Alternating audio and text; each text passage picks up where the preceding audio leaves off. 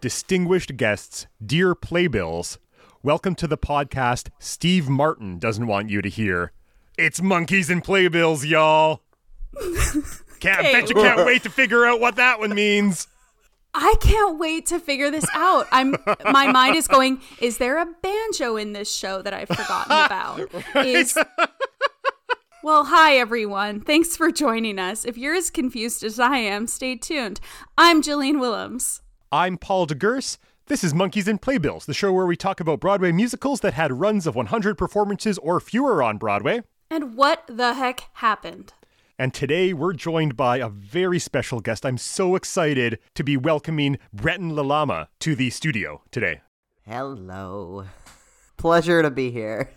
Breton's just the best. You're based in Halifax these days. Well, maybe. I'm kind of in Toronto right now. But, both and neither. Both and neither, you know? Mm-hmm. And then we met when you were performing in Orlando at the Manitoba Theatre Centre last year. It's true. Which you were just wonderful in. You were also, I believe, in a production of Rocky Horror at Neptune Theatre in Halifax. Oh, yes. Playing Riff Raff, right? That's my Riff Raff. Oh, yes. We're going to talk a lot more about that as we go through.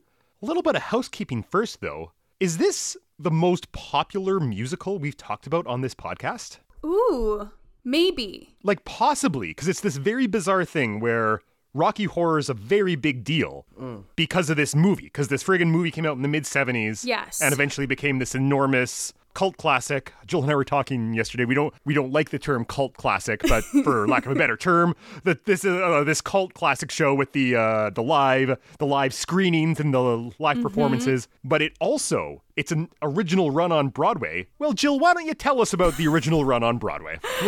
Sure. Why don't I get us started with the details and we'll go from there. Yes, please.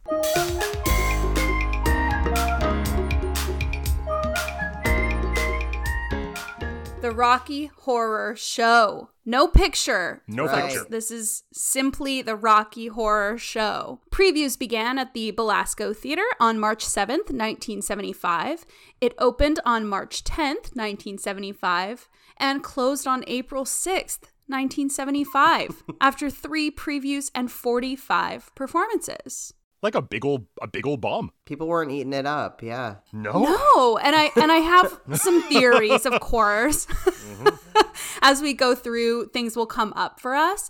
But I think what's so surprising is the way it was received in other parts around the world, that I think it surprised me so very much that the New York audiences just didn't come out for it. Yeah. Yeah, it's very, very interesting, especially because it had just finished a really successful production in L.A., of all places. L.A. not typically known as a theater town, but it had just crushed up and down L.A. It was doing very well in London, very well in Australia, if I recall correctly. Yeah. But New York was not interested in 1975. Bizarre. Very bizarre. So bizarre. A very bizarre case that we're on today. So I was going to say, I think this will be challenging. Yep. Because so much happens. Oh, yeah. But I wonder if the two of you could synopsize this show for me. I can do my best with Breton's help, I think. Yes, okay. Because you saw, Breton, how many Rocky Horrors did you do at Neptune, do you think? Oh, my God. A lot. Like 2 months? Like 50, 60? Something like that. Many. I've seen the movie probably 3 or 4 times, plus seen bits of it forever. I've seen it live once. I've seen the Rocky Horror Show once. There is no way I could synopsize the plot for you right now. You know what? There isn't really a plot. That's probably this what is makes it difficult. Yeah. All right, but we can outline vibes for you. You know? Exactly. We can walk. I can think of each distinct part of the Rocky Horror Show, but knowing which order they come in is a pretty big challenge. I'm like, do I even still know that? It just we'll find out. Okay, well, let's start. It's just gone. All right, folks. 5 minutes on the clock. Hold on. Okay, Who is that? Who is that? What? Who is that voice? Oh my God! Right. Hi, It's everybody. producer Daphne. That voice is producer Daphne. Producer Daphne produces our show for the Village Conservatory for Music Theatre in collaboration with the Crescent Arts Centre and the Canada Council for the Arts, who are funding this season. We're so grateful to be working with the Crescent Arts Centre and to be funded by the Canada Council for the Arts, who've given us a lot of freedom to sit down and talk about something as weird as Rocky Horror for a couple of hours. Thank you, Canada Council. Yeah, your grant gets you a lot of nonsense, Canada Council. Thank you. Okay, 5 minutes on the clock. 5 minutes on the clock. Your time starts now. We start on a blank stage, presumably, and then someone comes out, an usherette. Yeah. Probably someone with some kind of lipstick or lip thing or something, which would be a Popcorn. reference to the movie. Yeah, and that person sings a song. About like B-rated movies. Exactly.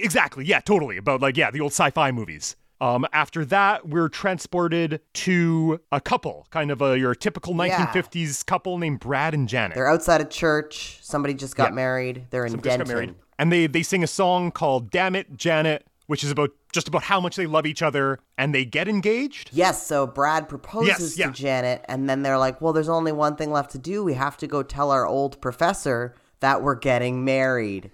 Because that's what Naturally. you do. That's what you do. That is the sequence of events. You get engaged, and then you go tell the person who taught you in university that you got engaged. That's right. That's what we all... First the rule. That's it. That's the only way. Yeah, they go to do that thing because they know where he lives. They know where he lives, but then their car breaks down in front of like a big old mansion. And it's raining. The mansion's a little ways back because that's a key audience participation moment. Yeah, so they do. They go back to the mansion, and they're greeted. The doors open, and it's Riff Raff. It's a freaky dude. This weirdo. Yeah, totally. Yeah, real weird. Real weird. He like beckons. He says, I think you better come inside. And there's a pregnant pause between come and yes. inside. Yes. And you're like, oh. Maybe I will. So they Then get they're inside. And then this is sometimes the movie and the musical differ on this. So Breton, you can weigh in because then we meet Frankenfurter. No. So this is the order it went in the original production. Yeah. But this isn't the order in the movie and not in new productions now. No. So let's talk about the movie and new productions. Sure. Then we do the time warp, right? Yes, then we do the time warp. Yeah. And then, Frankenfurter bursts in. At some point throughout all of this, Brad and Janet have been stripped of their clothes. They have been in the rain, they're soaking wet, so they're in their underwear. And Frankenfurter sings Sweet Transvestite. Yeah, and is throughout the whole production wearing like lingerie. Yeah. And this has been done as a trans person, but traditionally it is someone who identifies as gender fluid or literally as a crossdresser. Totally. I cannot wait to get into that a lot more. And I know. Yeah, okay. Right? But for now, Frankenfurter shows everyone his latest project. Which is Rocky. And Rocky's just this Adonis of a human being. He's like a male identifying person, is just ripped. Is like just Yeah. like has eaten nothing but broccoli and unseasoned chicken breasts for months. Yes. But it's his first day being born, so Yeah. he has the intelligence of a newborn baby, Yeah. but he is built to be a sex machine. So there's some interesting Oh yeah, territory in there. There's quite a bit to unpack. Very sexy baby. And then Eddie bursts out of the deep freeze. Yeah, this is the role that was played by Meatloaf. Yeah. Yes. Sings a song, is great, and immediately gets killed. Yeah, Frank takes a chainsaw to him. Then Rocky and Frank get married, and that's the end of Act 1 in the stage show. And that's the end of Act 1. Bum, bum, bum. So is the top of Act 2 the bedrooms? Yes. Act 2, we find Janet and Brad hooking up, but then twist! We realize that Brad is actually Frank in a wig. Yep. So Janet has just lost her virginity to Frank. Oof. And then, The same thing happens with Brad. yeah, exactly. Brad thinks he's hooking up with Janet. It turns out it's Frank in a wig. Both of them are into it. Yeah, both of them are into it. Yes, and is the general vibe. 30 seconds left on the clock. 30 seconds left on the clock. Oh my god! And then Janet is really sad though that Brad did that, and so she hooks up with Rocky. But then they're all aliens. Yeah, we find out they're all aliens. Riff Raff and Magenta are like, we're going to our home planet, and Frank's like, I want to stay here and have a big orgy with everyone. Yeah, and then they kill I've got Frank. This floor show planned. They literally Yeah. kill him. So he does his show, and then they're Yeah. like, bam, bam, done. And Riff Raff's like, now I'm in charge. Bye, everybody. End of show. End of show. And the last bit that we just covered is like the last 45 minutes of the show. Oh, the photo finish, everyone. Photo finish. Amazing Wow. work. Y'all, I'm impressed. That was incredible. Like, it made more sense than I think I expected it to. It made more sense than I think it does when you see it, honestly. Yeah, I think they owe us something here. Royalties, where you at? Yeah, right? Yeah. It's amazing what talking it out can do. I thought would it be fun to go around and each say what our first experience was with good God. the Rocky Horror Show or the Rocky Horror Picture Show, like when we first saw it, what our relationship was like to it since we first saw That's it. a great idea. I love that. I'll go first. So I first saw it when I was like 14, when I was really getting into musical theater, and I was like learning about this more. I was a relative latecomer to musical theater, at least compared to Jill. And I'd Googled what are the best musicals, and the list comes up of whatever Sound of Music and Rocky Horror Picture Shows on that list. Oh my God. I love that. So I got some friends together and watched it, and I did not know what to expect, but I was just flabbergasted. Like 14-year-old Paul was like, what on earth? And as I look back, it was one of my first serious exposures to like queerness as a concept. Mm-hmm. And so it's something that, made me at first a little uncomfortable. It was, as far as a first example of queerness, it's a hell of a thing to be exposed to. Walk into the closet. Yes. Yeah, well, exactly. And then as I continued to get more into the theater scene, continued to surround myself with incredible queer people and queer culture, Rocky Horror started to make a little more sense for what it is.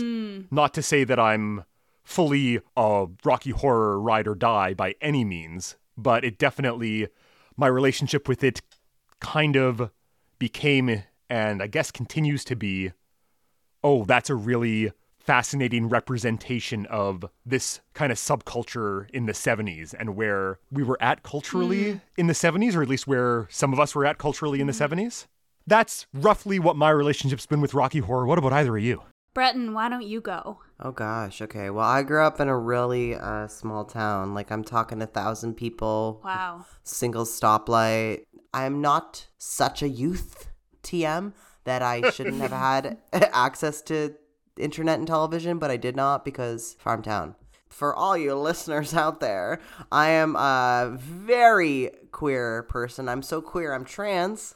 So there you go. And so I did not have that language at my disposal when I was a child, but I was about 12, I think, when I saw it for the first time. Sure. Rented it from Blockbuster. Yes. Watched it real late at night in a darkened farmhouse and was just like wrapped. And I remember thinking, I think I might be on drugs right now. That was like my thought process. Like, because I felt like high from it, Absolutely. I've only ever watched the movie, I think, twice or 3 times because it was so vividly imprinted in my mind. And I felt so, now the saying is, I realize I felt so seen, but I couldn't really explain what it was. I just was like, yeah, that's me. Yes. It was unlike, it didn't even feel like a musical to me. That's not how I thought of it in my head. I thought of it as like this world. Yes. And I was a little bit too scared to talk about it with anyone else. Like the way that you don't talk about something that you're not supposed to have seen. Certainly it planted a seed of something in my brain. That's so cool. Cool, thank you. What about you, Jill? I was trying to remember my first interaction with because it was definitely the movie. And I remember, I think I might have mentioned this a while back talking about Carrie, but my mom was really passionate about introducing me to movies that she had felt were like formative for her. And so she had this like amazing list of movies, and one of them was Rocky Horror. And so she bought me like a DVD copy of it when I was probably 15, maybe 14 or 15.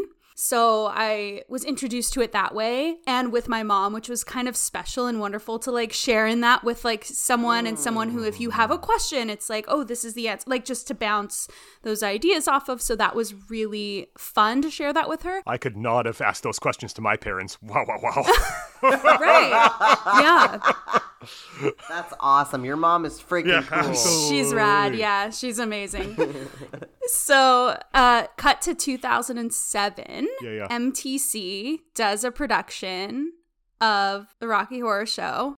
And so my mom bought us all tickets and we went as a family, and it was like kind of amazing to see because when you watch a movie, you're watching it at home or, you know, in isolation, and so to go into a theater space and to share it with other people around you and to see their reaction and their passion about the story was like pretty mind-blowing, because I hadn't seen it so like vividly before, because usually we're just like quietly observing, but this is like a show that gives you permission to just participate.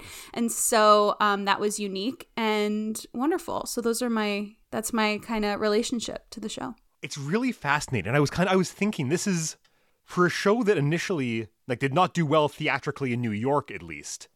It's kind of fascinating that it became, as a movie, became this live performance event. Mm-hmm. Correct me if I'm wrong, the movie showing started in New York, like the midnight screenings that led to the whole audience participation thing and everything. So it was like New York wasn't in for it as a theater show, but they were really ready for it. They just needed, it was like the different environment made it happen somehow. You know what I mean? Yeah, that's fascinating, eh? I'm so interested for us to try to figure out why that is. Yep. As we talk about the history and we talk about the production, we might get a little bit of a glimpse into why that was the case. But again, I wasn't there. I have no idea. We're going to talk a lot about the movie as well, because this was all happening at the same time. It was literally LA production closes, they go film the movie, and then immediately go to Broadway, so they're on Broadway when the movie comes out. Yes. The plan is we're going to just ride that train all the way home. The movie's going to be a hit. The live show in New York is going to be a hit, and they'll just feed each other.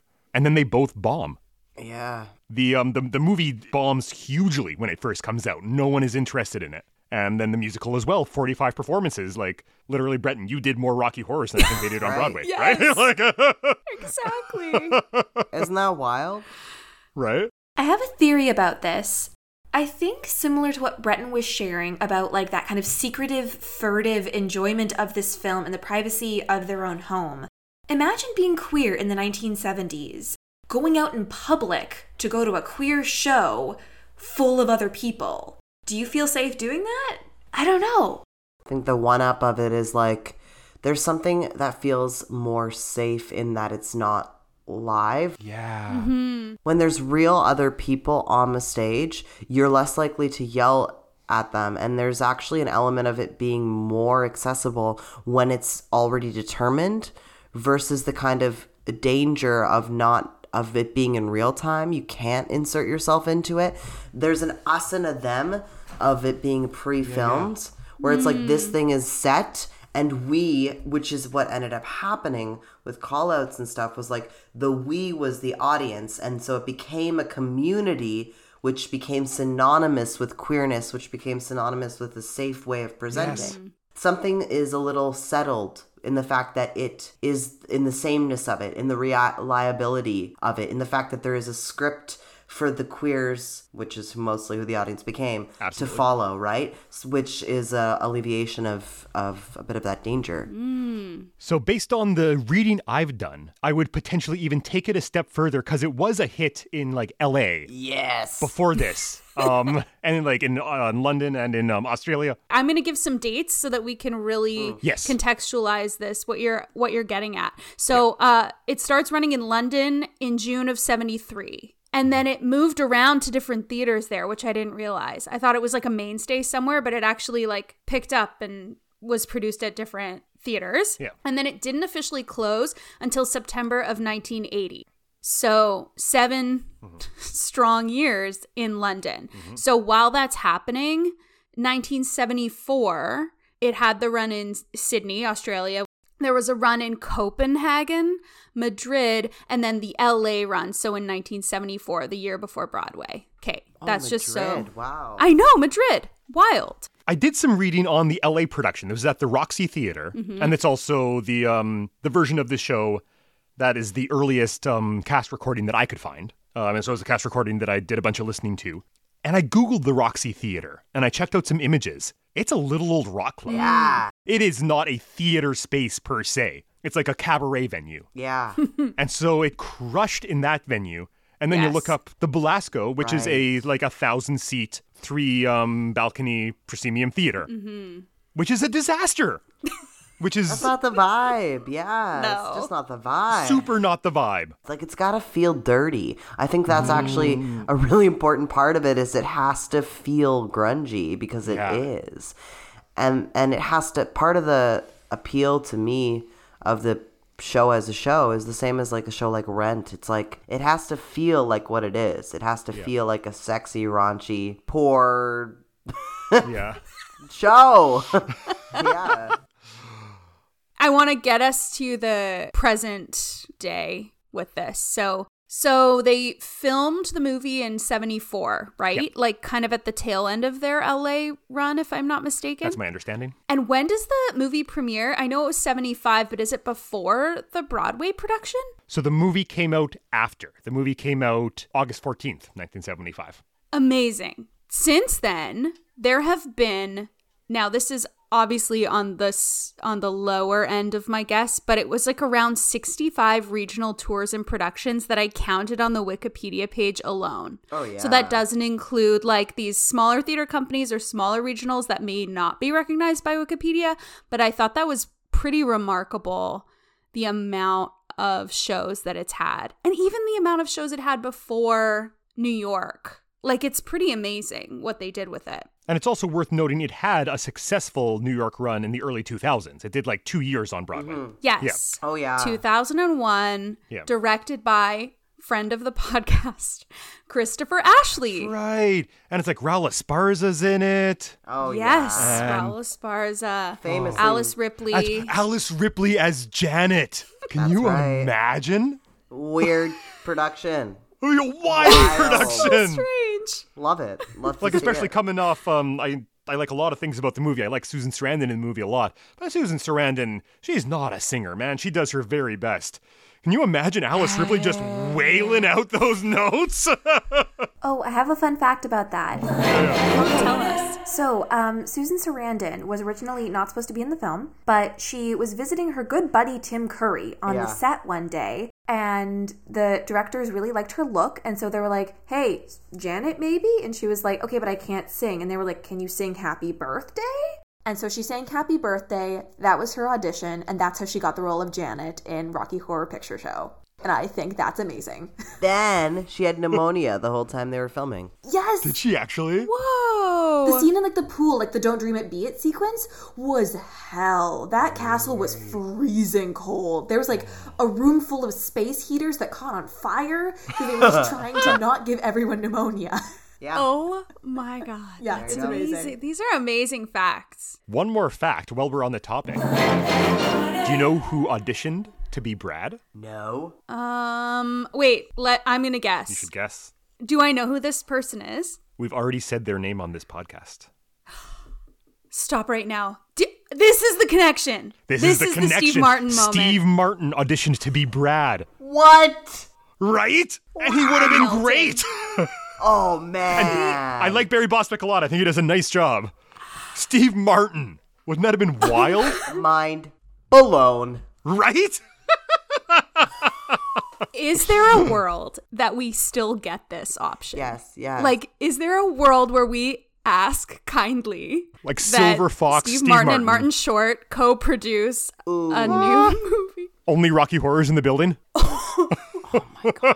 That's amazing. That's amazing. Wow. Wouldn't that I'm be going to think about that incredible? for a long time. Yes. So you know what? That's some good context. Why don't we actually talk about this show itself? Let's talk about the book, the music, and the lyrics. Alrighty, let's do it.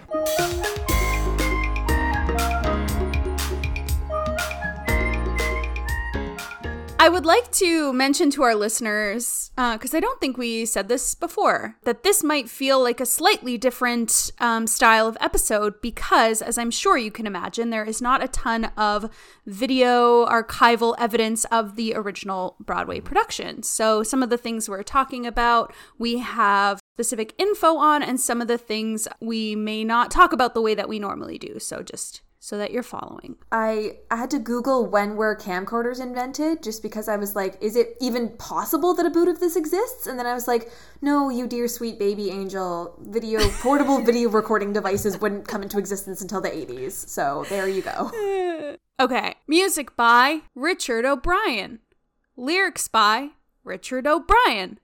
Book by Richard O'Brien, a.k.a. Riff Raff. Also, Yes.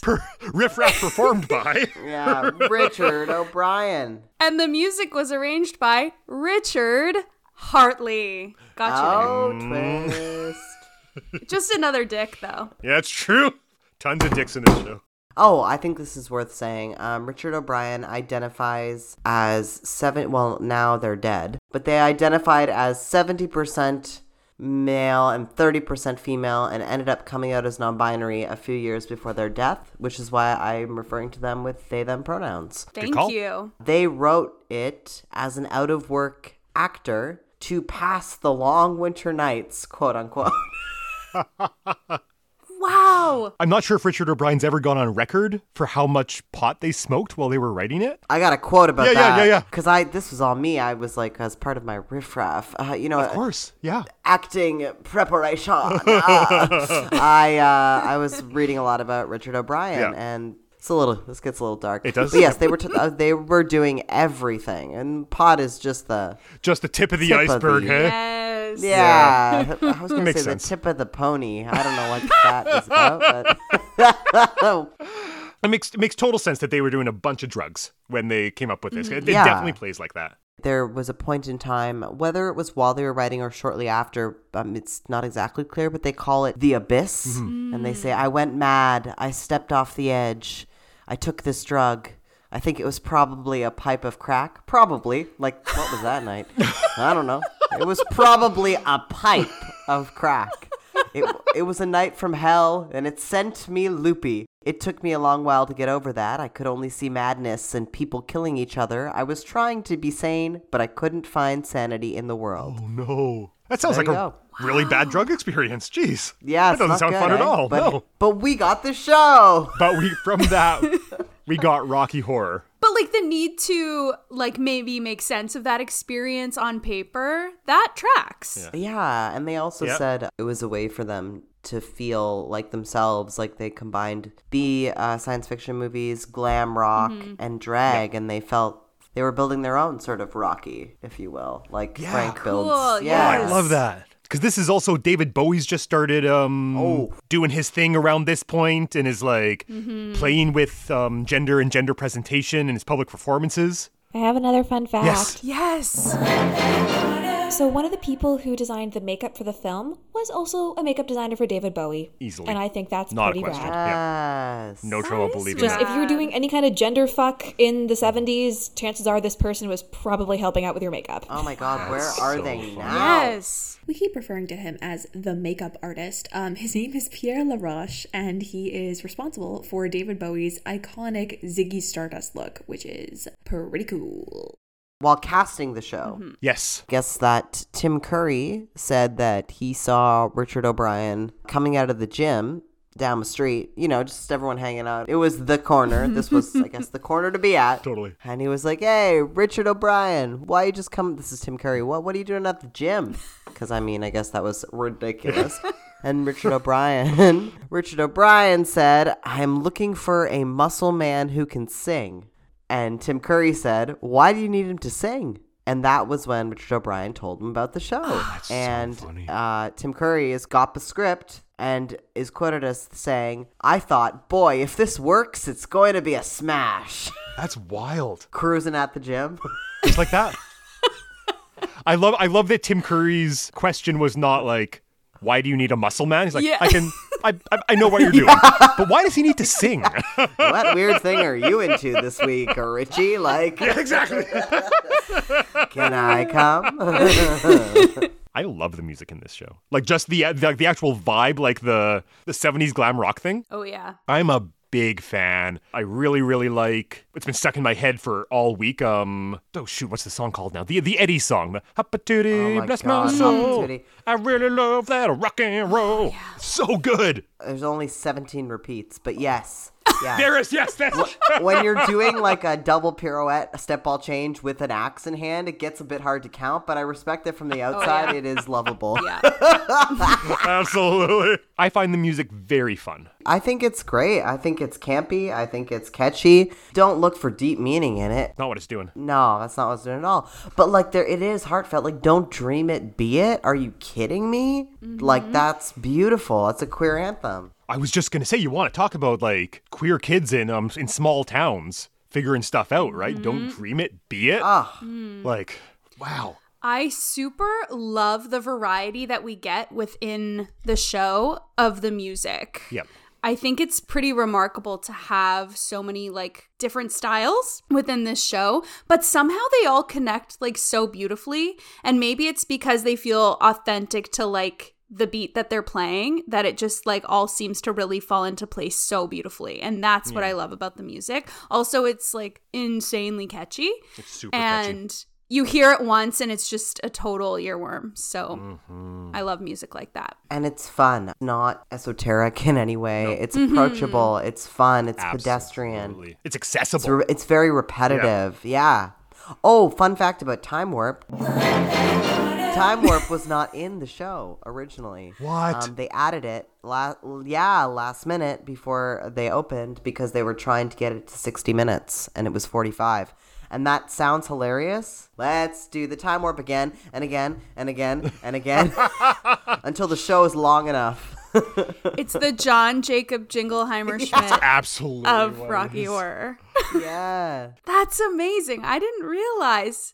And arguably, that's the most well-known song to come from that, I would imagine. Yeah. And I think is really essential to the show. Like, what we've got before that, we've got Science Fiction, which is kind of a cool song. Then you've got Damn It, Janet, which is lyrically, I think it's as funny as anything that's been written for a musical theater. Yeah. I think it's hilarious. I think it's so, I just want to talk about it for a second. So they do the whole first verse about Damn It, Janet.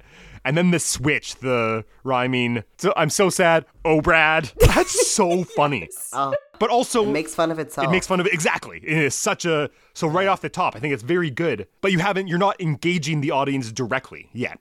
And then there's a light, place. Which is my personal favorite. Great. Like riffraff window moment. Yeah. Playing that part, that's like one of the highlights of the show. Is Hell yeah. Getting to sneak into that little window and sing The Darkness. Let's go. But like, it's really when you get into the castle and you hit the Time Warp, and the Time Warp's got a whole chorus or like a post-chorus, whatever you want to call it, that's literally just describing how to dance to it. Oh, so smart. And you've instantly engaged your audience, right? Mm-hmm. Another reason why maybe it didn't play well in just a typical theater as opposed to a cabaret club or whatever. Like, you're not going to be encouraged to get up and actually take a step to the left and then a jump to the right, you know? Right. It's scary to do that with live people Yeah. too, versus like I think of it like TikTok could never but it is kind of Yeah. But it is that, right? Like you watch them do it on screen and then you're like, oh, I'm gonna figure this out at home because it did become a thing that everyone would do, right? So when you did it at Neptune, did people get up and do the Time Warp? Better believe it. Oh my God, yeah, participation. Rules. People did a lot more than the Time Warp. One night that people threw so many toilet paper rolls, the show was like 10 extra minutes long because we just had a fight. Just throwing them back and forth for days. That's so it was for about 10 minutes. But yeah, people took their clothes off. People did the Time Warp. Everyone yelled at Brad and Janet, I'm sure.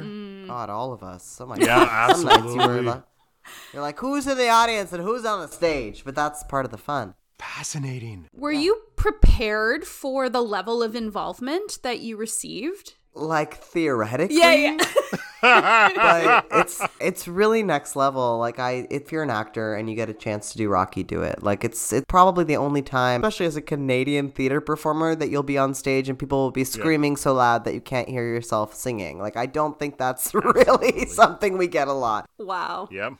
While we're talking about the music and the lyrics, like I'll call it out right now. There's a whole song, Sweet Transvestite, Transsexual from Transylvania, that uses a whole lot of language that in this day and age instinctively makes me go, whoa, that's not language we use anymore. Yeah. Like that's something we want to, and it's also very fascinating because I've seen that change in the time since I first saw it to now, Right. where it went from feeling transgressive and good, and is now morphed to transgressive and like, oh, those are words that can cause harm that we try to avoid in our professional life and personal life. Yeah. I mean, I personally think Yeah. traditional script, I guess Frank identifies as a quote-unquote cross-dresser, which that term is even kind of out of date now, but I do also know people who still self-identify that way in the queer and gender fluid community. So I'm not going to say, no, you can't use that. It makes that's not what you are. But what was a big deal and what seems to be a trend, and I hope it's not a trend, I hope we just actualize this, is like in our production we had a gender fluid person playing the role, and like we've seen that in the, what was the live one, Like the one on Fox there? Laverne Cox played Frankfurter. yes, so we had a trans woman actually playing the part. I think that there's nothing wrong with saying I'm a sweet transvestite. Like I actually know trans people now who still call themselves with pride transvestites. Hell yeah. It gets weird when you have a cis man doing drag calling himself. That's not okay. I like, as a trans person, I'm like, no. But if this is a role for a gender fluid or trans performer to claim the language that has been used to put them down and throw it back sexily in our faces, I am here to eat it up. I want a second helping, please. With fishnets. And it is a dope song. It just sounds so much such fun. a fun song. Yeah. Banger. Total bop. Total bop. Huge bop. Slaps. There is something as well, if we're just talking about the form of this show more generally now, the book of this show and the structure of this show. Like, we'd be remiss if we didn't say there's some problems, like there's Frankenfurter is like the sex-crazed maniac type thing, and there's maybe some, at least in the movie, presented as some dubious consent with who he's having sex with. Yeah. That's no good. No good, don't do it, very bad. I don't care what planet you hail from. No means no.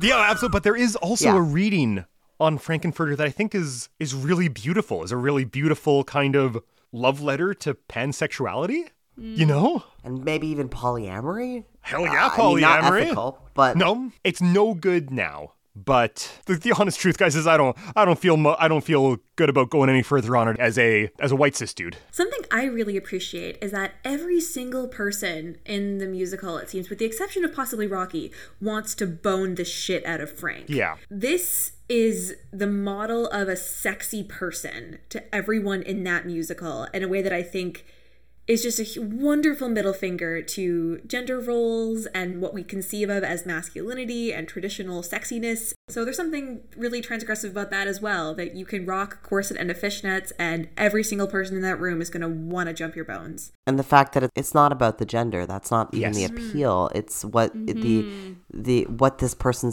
exudes that makes everyone want to get with them, right? And I think that's it's the question mark, the androgyny of it all. Yeah. When you watch the movie, the bedroom scenes on paper, you read them and they're like, no good. Oh, that's rough stuff. But when you actually see it played out, like it's very clearly a parody of that 1950s, like, oh, no, I couldn't, but I really want to. You know what I mean? Absolutely. Initially, when I had asked the two of you to synopsize this play, there was this feeling of like, how are we going to talk it through and make sense of it? Do you think that, like, after talking about it or saying it out loud, do you still feel that way? Oh, it makes no sense. No. It doesn't make any sense. Like you say, it was one of those shows where you're halfway through, you're like, wait, so we're eating him now? Like, that's the whole part we didn't even... Like, Eddie's been in the freezer for how long? Like, there's just so many... Right. Wait, Eddie's... Oh, we didn't even talk about the fact that Eddie's uncle, who's a German scientist hunting... That's right, he's Eddie's Frank, uncle.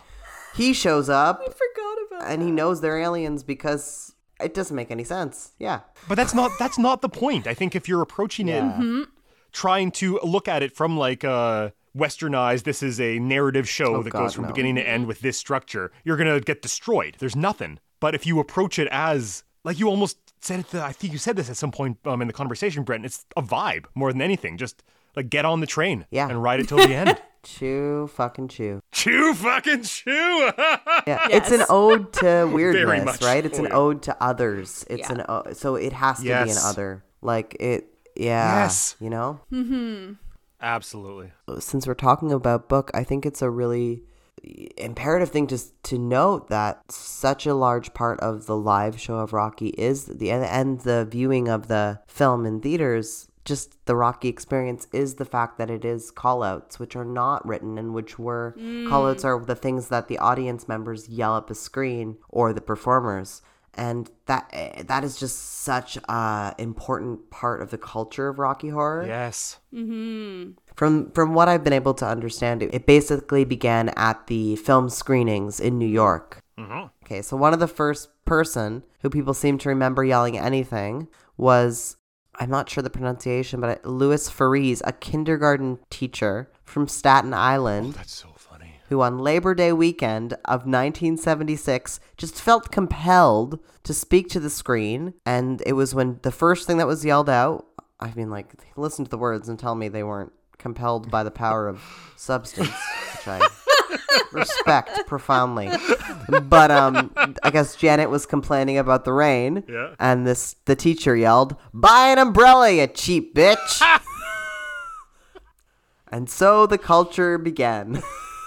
So the call-outs exist as this, like, additional layer to the book, is what you're saying. Like, this additional thing that we just don't get if we're just reading it on the page. And that's what's, like, so exciting about the way that it's evolved since it first came out. Yeah, and if you go to a showing or a show of Rocky, or if you're in it, it's real, and it's almost a script of its own. It's its own book that has been written in response, which I think is so beautiful. Yes. Yeah. It started with showings of the picture show and has kind of come back around to being brought into the theater again. Yeah. I've never been a big fan of how friggin' quiet audiences are expected to be in the theater, in like live theater performances.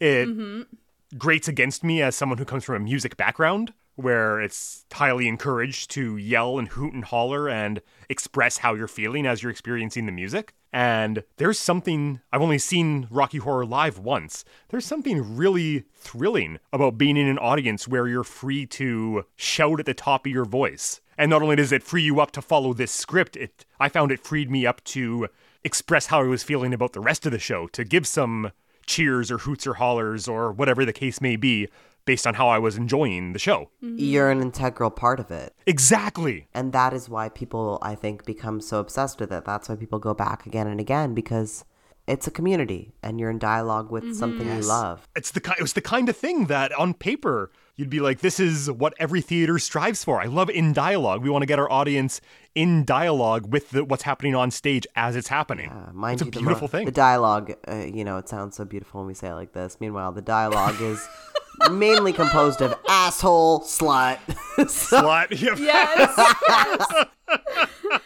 Does anyone have any last thoughts on the book, music, or lyrics? I was going to say, on the topic of assholes and sluts, let's move to the only other category I think that we're going to do this episode. Let's talk about the performances. Oh my gosh. I really thought you were going to say, speaking of assholes and sluts, how's everyone doing? Yeah. Can I get anyone anything? Drink? Directed by Jim Sharman. Musical director was Devon Pershing, and the assistant director was Nina Faso. Scenic design by Brian Thompson. Costume design by Sue Blaine. Lighting design by Chip Monk. Best name in showbiz. Oh my God. And sound design by Abe Jacob. Chipmunk. Love that. That's Isn't it amazing? So funny. Oh, I have a movie design little tidbit. So, the fun design thing was that it was rumored that the skeleton that Riff Raff is interacting with while singing Time Warp was a real skeleton. Is it? Never confirmed nor denied. Fair enough. Officially. Very good. Yeah.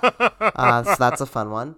The next fun one was that when Frank in the movie rips the tablecloth off of the table and we see Eddie's remains underneath, the reactions are real because the only person who actually knew that he was going to rip off the tablecloth and that the remains were on that table were the design team and the director and Tim Curry. So go back and watch that scene. Everyone was, yeah. And finally, I said Easter egg for a reason. I was being punny. This movie, while filming, the cast and crew hid Easter eggs on the set from each other. Aww. So if you watch the film, there's actually one time when Riff Raff is sitting in Frank's chair, and there's literally an Easter egg under the chair that you will see in frame. And there's a bunch of them, apparently, that people have on the internet caught That's so sight funny. of. But there you go. Yeah, love it, right? Wow. I love Amazing. that. Who was in the original Broadway cast, Jill? Okay, so Tim Curry. Did you guys listen to any of those original Broadway recordings? I did. Tim Curry, that is... Like, and I like Tim Curry's performance in the movie a lot. That's outstanding. Tim Curry in the Broadway musical is unhinged. Mm-hmm. It's incredible. It's great. But are we not going to talk about Home Alone 2 Lost in New York? Because we're going to talk about the Tim Curry body of work, are we not? Of it all. Rooster? I mean, that's the best typecasting, Rooster. though. That's typecasting. Rooster. Forte in the direct-to-VHS sequel to Beauty and the Beast, Beauty and the Beast, An Enchanted Christmas. Oh, I forgot about that. He's an evil... I never did. He's an evil organ, right? Yes, he Typecast is. once again. I watched that movie so much. Oh my gosh.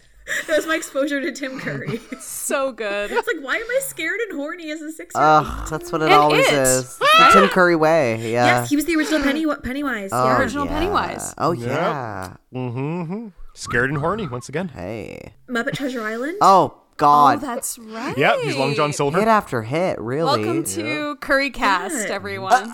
He is all of your teenage I would sexual do the hell out of awakenings. Currycast. Mm-hmm. Yeah. Do you like your curry spicy or mild? Only spicy. Come on now. Meatloaf. Delicious. Talented. Curry and meatloaf, eh? Yeah. Yes. Meatloaf as a person has said some stuff that I find myself kind of on the opposite end of, and on a lot of ways. That said, Meatloaf as an artist, as a musical artist, is someone I hold very deep and very close in my heart. And he does not disappoint. He's at the very beginning of his career here. I think he's of the best voice he ever is. He's just outstanding. He's Same as Tim Curry's outstanding for his energy. Meatloaf is outstanding for one of the best rock voices we've ever had. Okay, I have another fun fact. Yeah. So when they were casting the role of Eddie for the movie, Jim Sharman, who was the director of the film, was like, okay, so I want to get this guy Meatloaf, but I'm really not sure if he can handle Hot Patootie. I'm not sure if he can handle it. Up until that point, in the London and LA casts, no Eddie had been able to get through the entire song as written. It's really high so and like high. consistently Really high. high and really fast. Yeah.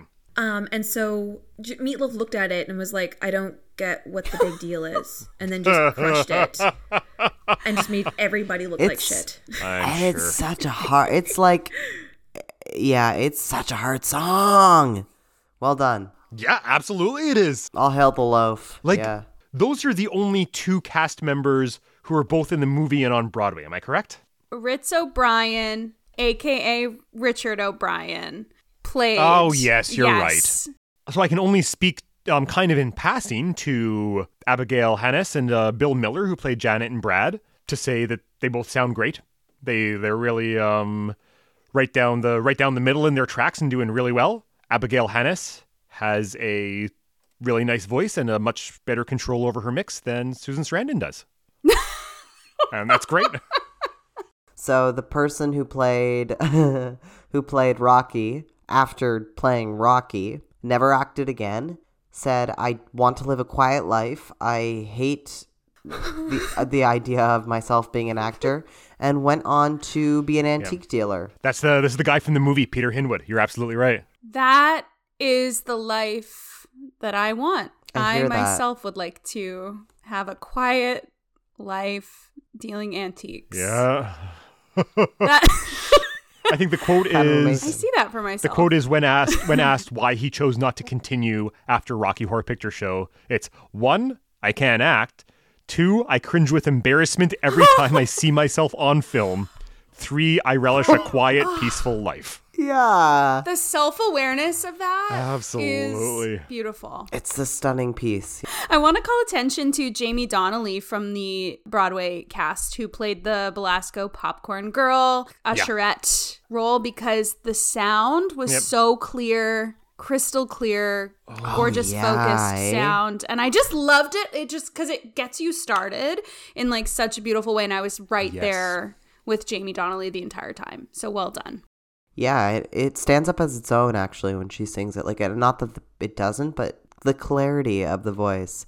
Yes. I know exactly what you mean, Brenton. So cut to me. I'm in Halifax for business last week, and then I have to go to Antigonish for like 24 hours to do a reading of a new musical that I'm a part of. So I'm in a rental car driving down the Nova Scotia highway to Antigonish, throwing on the Roxy cast soundtrack. Roxy Does Rocky. To prepare for this podcast. And pop on first number science fiction. I've always thought it was kind of a weird way to start the show whenever you see the movie. The lips are cool, but the song's kind of slow and kind of weird. But no, it drives, and it's great. And she's got this piercing voice, and I'm just like, hello, here we go. It sounds great. It's not mewling. Absolutely. Big fan of Jamie Donnelly. I think she sounds great. Me too. Those are about my takes for the cast, in all honesty. We often talk about ensemble being this like really integral part of any show. Absolutely. 9 times out of 10, we're like, ensemble deserves so much attention, so much praise for what they do. The beautiful thing about this show is that you are both featured and a part of this collective ensemble. Yes. And so the work they do together is really worth celebrating. The world they create together and the energy that they bring. 10 out of 10, 12 out of 10. Yeah. And I got to say from the end, like, you've got to be a triple threat to do Rocky Horror, like, to a certain extent, because exactly what you said, you are doing all the things. It's not a big show typically as produced because it's a money maker. People put it on to make money, right? People come out. You can add a ton of phantoms if you want, but typically, but you don't need a ton. No, because it has all these great characters who then also become dancers and ensemble. Yeah, most of your budget in any given production of Rocky Horror should go to the performers, obviously, because they're doing a ton of heavy lifting in this show. Band and that crew, and is mostly to the costumes, right? Yeah. Like when you think of all the iconic things about Rocky Horror, it's various degrees of underwear. You know what I like? Yeah, it's exactly right. Yeah, and weird props, but yeah, you got to be able to carry it. Yeah, it's a sweaty one from the inside. So it's a very, I'm sure it is. So yeah, we all agree 12 out of 10, 15 out of 10. 12 out of 10, 15 out of 10. This original Broadway production bombed, but I don't think it was for any fault of the cast. Listening to these recordings, this sounds like a hell of a production. And I think it had to bomb. Like, how boring if it hadn't, you know? What a good story that it did bomb. That's just so... Yeah. Such a good point. Because like we wouldn't be here. Exactly. Oh, we absolutely wouldn't. Be here. Because presumably the call-outs didn't exist in these original productions. Right. So it was just a wild time, just people hooting and hollering and drinking and having a good time. The call-outs, the culture of being in dialogue with the show happening had to be created for the show to continue to exist. Because that's the only way the show can actually exist. And I think that's the best part of being like any sort of artist is you make a thing and then like you sit alone or, you know, with another person and create this thing in a kind of silo. And then you have to acknowledge that once you finish whatever the last word on the page or the last note on the staff, it's not your own anymore. And this is the perfect example of something becoming bigger than any one person or any one piece of it. Like, this became its own thing. Totally.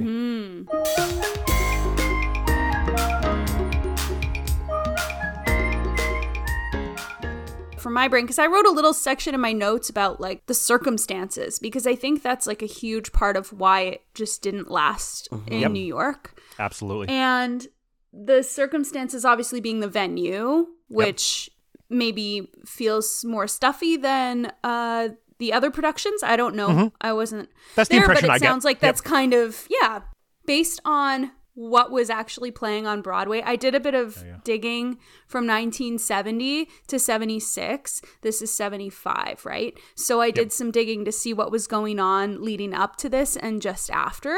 Yeah. Because I thought, oh, this might help me understand why people maybe in New York weren't engaging with it in the way that we do now. So 5 years before this was Company. Yep. So I'm like, oh, okay, cool. We are buttoned up tight. Yep. Then the big countercultural musical was about a guy in his 30s who's not married yet and doesn't plan to be. So like the exact same storyline, basically. Yeah, exactly. Yeah. Same level of transgressive as Rocky Horror, right? Yeah, like it's the same. 71 was Jesus Christ Superstar, Follies, and You're a Good Man, Charlie Brown. So that's cute. 72, we had Grease and Pippin. So I'm like, oh, maybe Pippin was like a gentle bit of permission to start participating because Ben Vereen is so magnetic in the role there. And I go, oh, I would have wanted to interact with Ben Vereen during that performance. And Fosse's kind of starting to interact with some stuff. Yeah. Yeah, he's sliding those jazz hands into the mix. Those jazz hands are going everywhere. That's Going everywhere. 1973, we sort of revisit like a more classic approach with Gigi and a little night music. Oh, yeah. Okay, so we are having this really strange... I know, it's wild. 74, we had Fame, and then we had Mac and Mabel. Oh. Which we have to talk about that, actually, because it only ran for 66 performances. Great. Tune in for a future episode. Yep. Tune in. So that was like a bit surprising to me. Then 75. So chronologically in January, we got The Wiz, which I bet to see The Wiz would just be like mind blowing. I can only imagine like how amazing that would be. March was Rocky Horror. Oh my God. Then in June, we got the original production of Chicago. Oh, okay. Wow. We're warm now. And then in July, we got A Chorus Line. This is what I thought. 75 is a chorus line, right? What a year. What a year. And the chorus line becomes the first blockbuster musical. Huge. Yes. Yeah, exactly. Because the Chicago didn't really find its legs until the revival. Is that correct? That's my understanding. And the original said, Chicago too. production was no good. Or was not in people were not interested in it. I'm not sure if it was good or not. Yeah. Right. Yeah. So, and then 1976, we got Godspell. So it's really interesting to see that it was like we got a taste of what maybe were the beginnings of people wanting to find a new connection with audience, but maybe we're just like not able to have that click. I don't know. I wasn't there. I'm not sure. But just based on what was happening at the time, it's sort of like hard to imagine things taking off the way that they did for Rocky Horror. I can't really picture it now knowing this context of like, oh, it was actually at the screenings of the movie. Like that makes more sense. It also sounds like a leader of a new kind of wave of theater, right? Yeah. Yes. It's fascinating to think like Broadway was too conservative for this. Broadway at that time. Right. Broadway was not a place for queerness. You know, like the irony of it, yeah. But exactly. Or at least to this level of like in your face, a celebration of weirdness in all its forms. It's still an extreme piece by many standards to this day. It absolutely is. Because it doesn't hide or pretend away anything. It really is very much in your face in every possible definition and incarnation of that phrase. So then it must have been shocking. So, Jill, we did a bit of a rundown. You just did a bit of a rundown already. Yes. But what was going on at the Tonys this year? Ooh, okay. Welcome to 1975. This is the 29th Tony Awards at the Winter Garden, hosted by a slew of different people. Oh, interesting. Hosted by someone I'm about to include in a clue. Okay. So, Breton, you're welcome to guess on this as well. We're going to try to guess some of the nominees or even winners in these Tony categories. Great. Sometimes it's pretty easy. 1975, it's definitely not going to be, so strap in. I know Rocky got one. Tim Curry got Best Actor nom.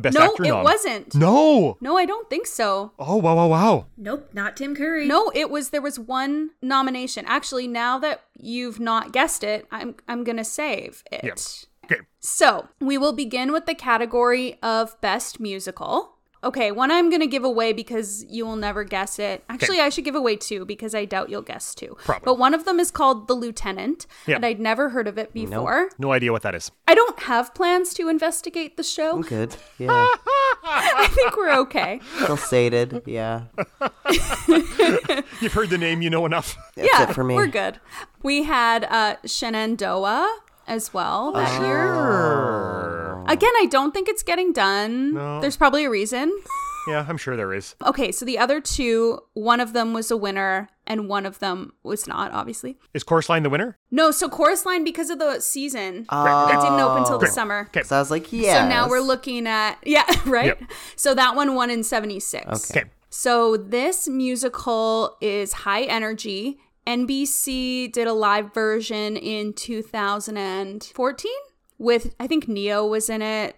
It has, I believe it was directed by George Faison. This musical had a movie with Diana Ross. Oh, so it's The Wiz. Yeah. Yeah, great. This There we one's go. The Wiz. Totally. Yeah. Okay, this next show I just mentioned, Bernadette Peters, written by Jerry Herman. It has some excellent music. I'll give you this clue. It may not work. I'll sing everything but the giveaway. Look what happened to... I have no idea. Mac and Mabel? Yay! Mac and Mabel. I don't know a thing about Mac Look and what Mabel. happened I to have Mabel. no idea. Yeah. It's actually got some bangers. It's got some bangers. Really? Yes. Wow. Okay, great. Oh, yes. Oh, Millie's shouting. Oh, I heard that one. Is that your cat named Millie? Yeah, she's thoroughly modern. That's my dog is thoroughly modern Millie. Oh, that's so good. I love this. That's amazing. That's amazing. God, this is where we really are a group You of guys people. are friends now. Yeah. Friends now. So as we discussed, The Wiz took it, Great. rightfully so. Well deserved. Some other shows that were on at the time, there was Gypsy with Angela Lansbury, Right. Good Time Charlie with Anne Reinking. Yeah, so there were a lot of really like amazing musicals running at the same time. It kind of makes sense that Rocky Horror would sort of fly under the radar as far as nominations, but there was one nomination. I wanted you to guess the category. 'Kay. It is in the design world. For Rocky Horror. It's got to be costumes. I'm right? going to say costumes, yeah. Actually, it was lighting. What? And it was Chipmunk. Chipmunk got a gnome. Chipmunk, of course. Bring in the funk. Chipmunk exactly. bringing the funk. That's exactly it. Yep.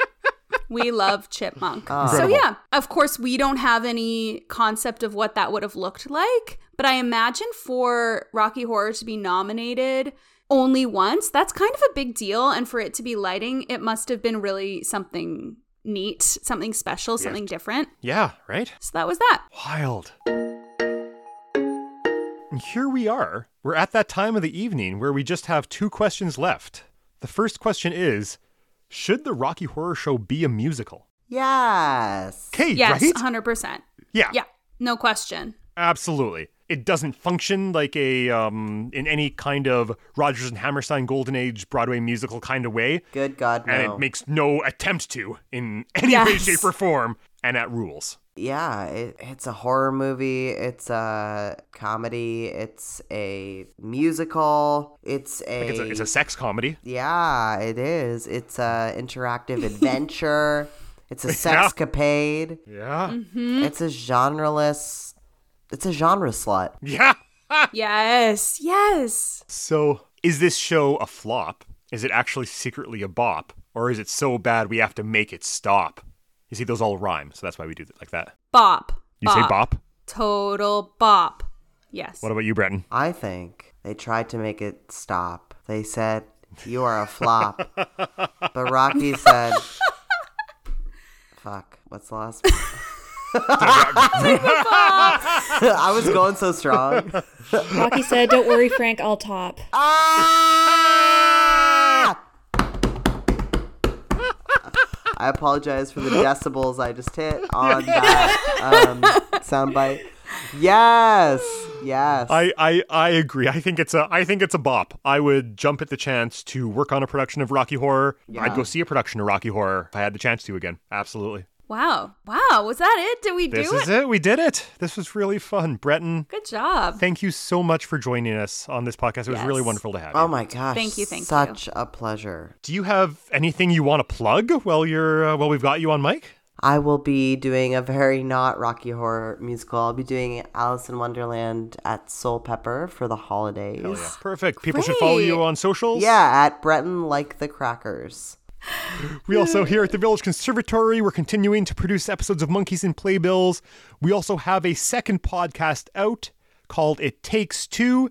It's a podcast that is focused around mentorships that we're running within our community over the next few months. You can sit down and hear mentors and mentees from the Central Canada theatre community mostly talk about their experiences working together.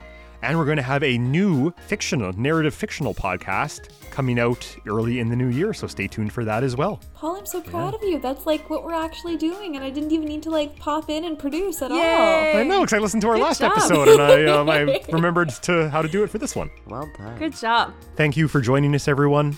See y'all next time. Till then, I'll leave you with this end to sit.